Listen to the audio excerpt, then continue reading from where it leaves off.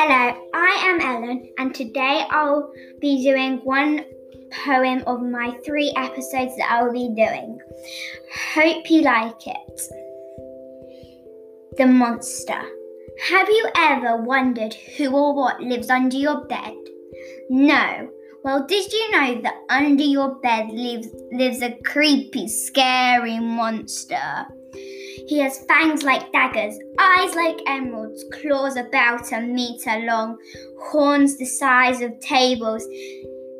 He has the body of a dragon, and did you know his favourite food? No? Well, it's children. Thank you for listening. Why don't you write your own poem?